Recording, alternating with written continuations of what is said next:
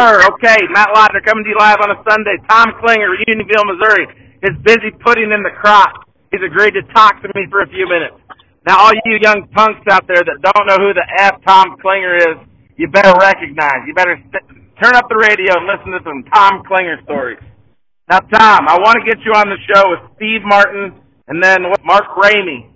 Someday we're going to have a Mark Ramey, a Steve Martin, and a Tom Klingner podcast. We had Ty Hollinger on last week. We're going to have Eldon Miller on. Paul Clapp has been on twice. I simply like recording the old stories that happened that kind of shaped the industry over the last 30 or 40 years. And how long have you particularly been raising club calves, Tom? Well, I'm 73, and I started showing and working on cattle when I was 9 years old. I'm not very good at math, but I think that's 1958. Milton Starman, I took care of the steer, won the international Miller had in the early 60s. You're talking about Lyle Miller? Yeah. Well, Lyle Miller from Osceola, Iowa. Ty Hollinger mentioned him in the show the other day, and I looked him up to see if we could get him on the show. Unfortunately, he had passed away a year or two ago. Yes. A long time ago, in the first steer, I worked for J.C. McLean or Bud Sloan in high school. The big Angus man at that time had 5 international grand champions at Chicago Bulls and the heifer. I had to sleep with the heifer out in the tie out in the middle of the winter so nobody would bother, but it was back in high school. The steer I sold was in the mid-60s, one reserve grant at Ohio State Fair.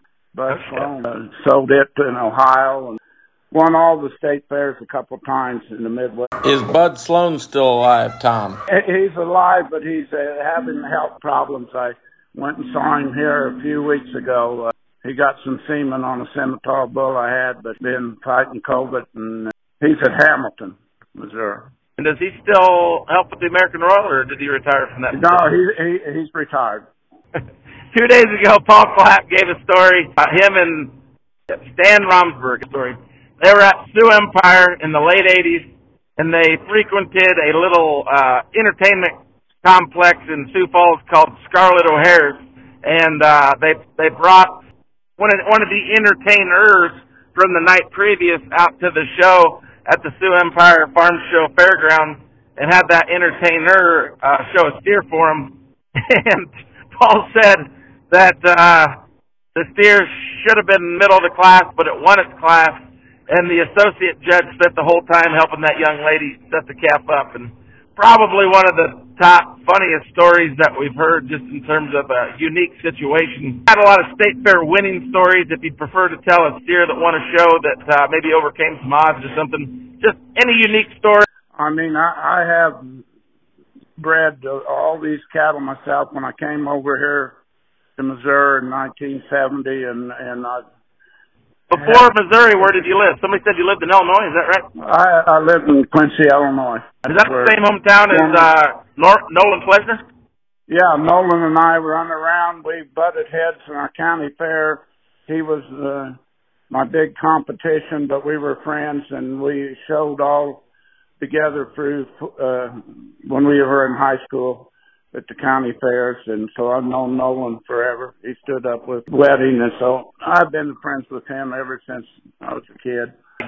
Nolan, in my mind's eye, I don't see him as like cowman club calf guy. I see him as like steer trader club calf guy. He had a sale with Bobby May over in Illinois, and I sold calves that they'd buy from me. I mean, I've won Wisconsin State Fair a couple of times. I used to deal a lot with Bobby May, too, on cattle. I see you in the box of cow guy. Like, I mean, do you see yourself as, like, someone that concentrated more on the production end of it rather than the trading end of it? Is that true? Or I just... mainly the cow calf and my herd, and then just eyed and sold. I'm not really a fitter. I mean, I've had people that help us fit, and some of the best in the country, for sure. Yeah, when the kids showed, we won a lot. We won every Sioux Falls, every prospect show, had Grand and Reserve with a lot of them when the kids were showing. And we went to Texas to the Belt Buckle, and we won Grand and Reserve back when the kids were showing. They closed it after that because they didn't like people from Missouri coming down there and winning their show. You know you're doing good whenever they make up rules specifically for you, Tom. Great job. Like, through the years, you've done a lot of business with Mark Kopus and done a lot of business with Russ Hartman.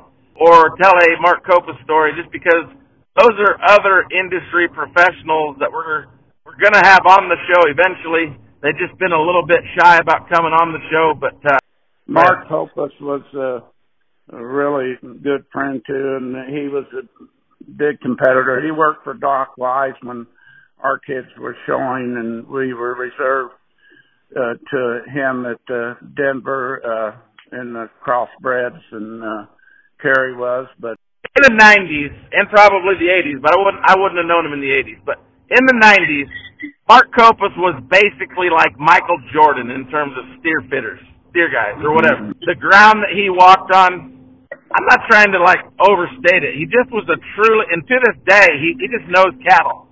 But I'm just saying, during his prime years, prime period, whatever you want to call it, he literally could make shit happen. And I think it needs to be noted that, today you think of maybe Tracy Gretzka or up-and-comer, maybe a Nelson England type, that maybe has reached or Tracy is at that level right now. Nelson is reaching towards that level. But I'm just trying to make, for this newer generation that's not as familiar with Mark, who still is active, but maybe more involved in the southern market at this point.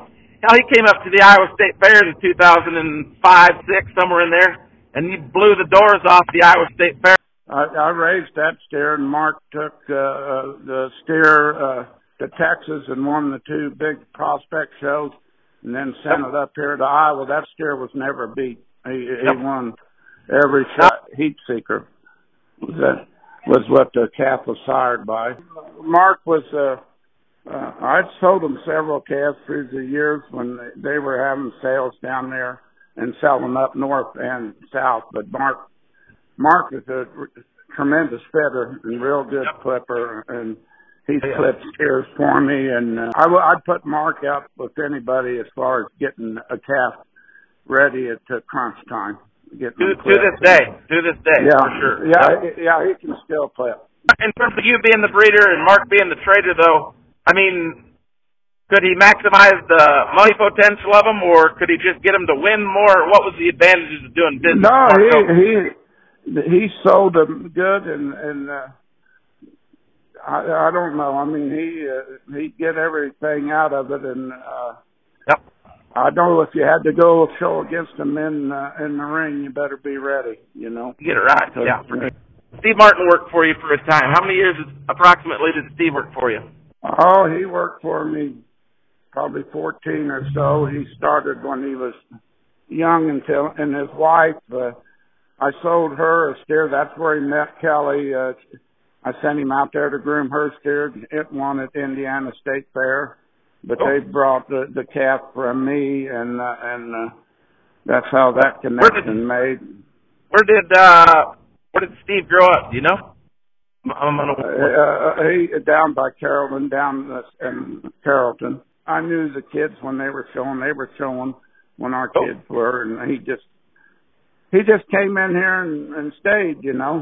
He was quite a character. I've had just a handful of generational talents, a Charlie Wilson, a Josh Greiner, even a Mike Jones helped me. And whenever you have that elite talent that you can actually say works for you, and you're able to day-to-day work with them, it just brings up the efficiency level in your program. And I'm not trying to throw roses and rainbows and sunshine here, but I just see Steve as that generational talent, and he's proved that after he left your farm, I don't know when he moved to Indiana, but to have the success that he's had throughout his career in the cattle deal. But now, last year, he wins the Indiana State Fair Barrow Show with one of what has been described as one of the best barrows of all time. It just shows his ability. And that kind of came through his wife. I mean, and her family. They were messing with hogs even when they brought a calf for me years ago. You know. Mark Ramey has expressed interest in being on a show with you in a roundtable format. He said he had reserved at the Ohio State Fair one year. Was that calf from you? Yes, it was from me. It was a total play. Yeah, he bought it from me, and I've got so many people. I've known about everybody in the business for so long. I mean, I've kind of dealt with a lot of them. Is your kiddo Carrie? She's helping you day to day at the farm now, correct? Yeah, she's living here. She loves it. She's got some cows, but she's the only one here. All my other kids moved up or moving to Iowa. They haven't left yet. They're all going to be up in Iowa. Mike's up there, and Matt is teaching up Ankeny, and they're into Iowa now. I know that Mike has got a very good banking career.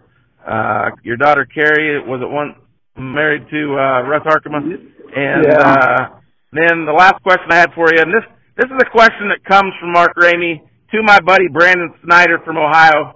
And if you don't want to answer it, just hang up the phone. According to Brandon Snyder, who was told this by Mark Ramey, you owned a large amount of land or acres somewhere in some tropical location, and you were offered good money to sell it at one point in the 80s or 90s, and you chose not to? Does that have any bit of truth to it? Well, that was my dad that had land in Brazil before announced all the soybeans and developed. But he took Gloria and I down there after we got married, and there was no electricity or power. They measured it. They had 2 million acres, and he said this is where Gloria and I should set our mark and opportunities. It'd be just like a pioneer, your ancestors 150 years ago, and start developing this. And Gloria started crying. She never thought she would see Unionville again, her kids. So Dad saw that it didn't look like she wanted to settle down there. But he had it with 10 other guys, and we took pearl-handled pistols down to the president of Brazil when we went down there, and he met with him. But this is when they were trying to develop all that, and he got it in the early 60s. I do think you have millions of stories you could tell. The ones that you choose to share with us is great. It's just nice to get these stories down in audio form, so in 10, 20, 30 years, a guy can go back and see what things were like in the 60s, 70s, 80s, and 90s. Okay. All right. Thank you. Thank you, Tom. We'll see you.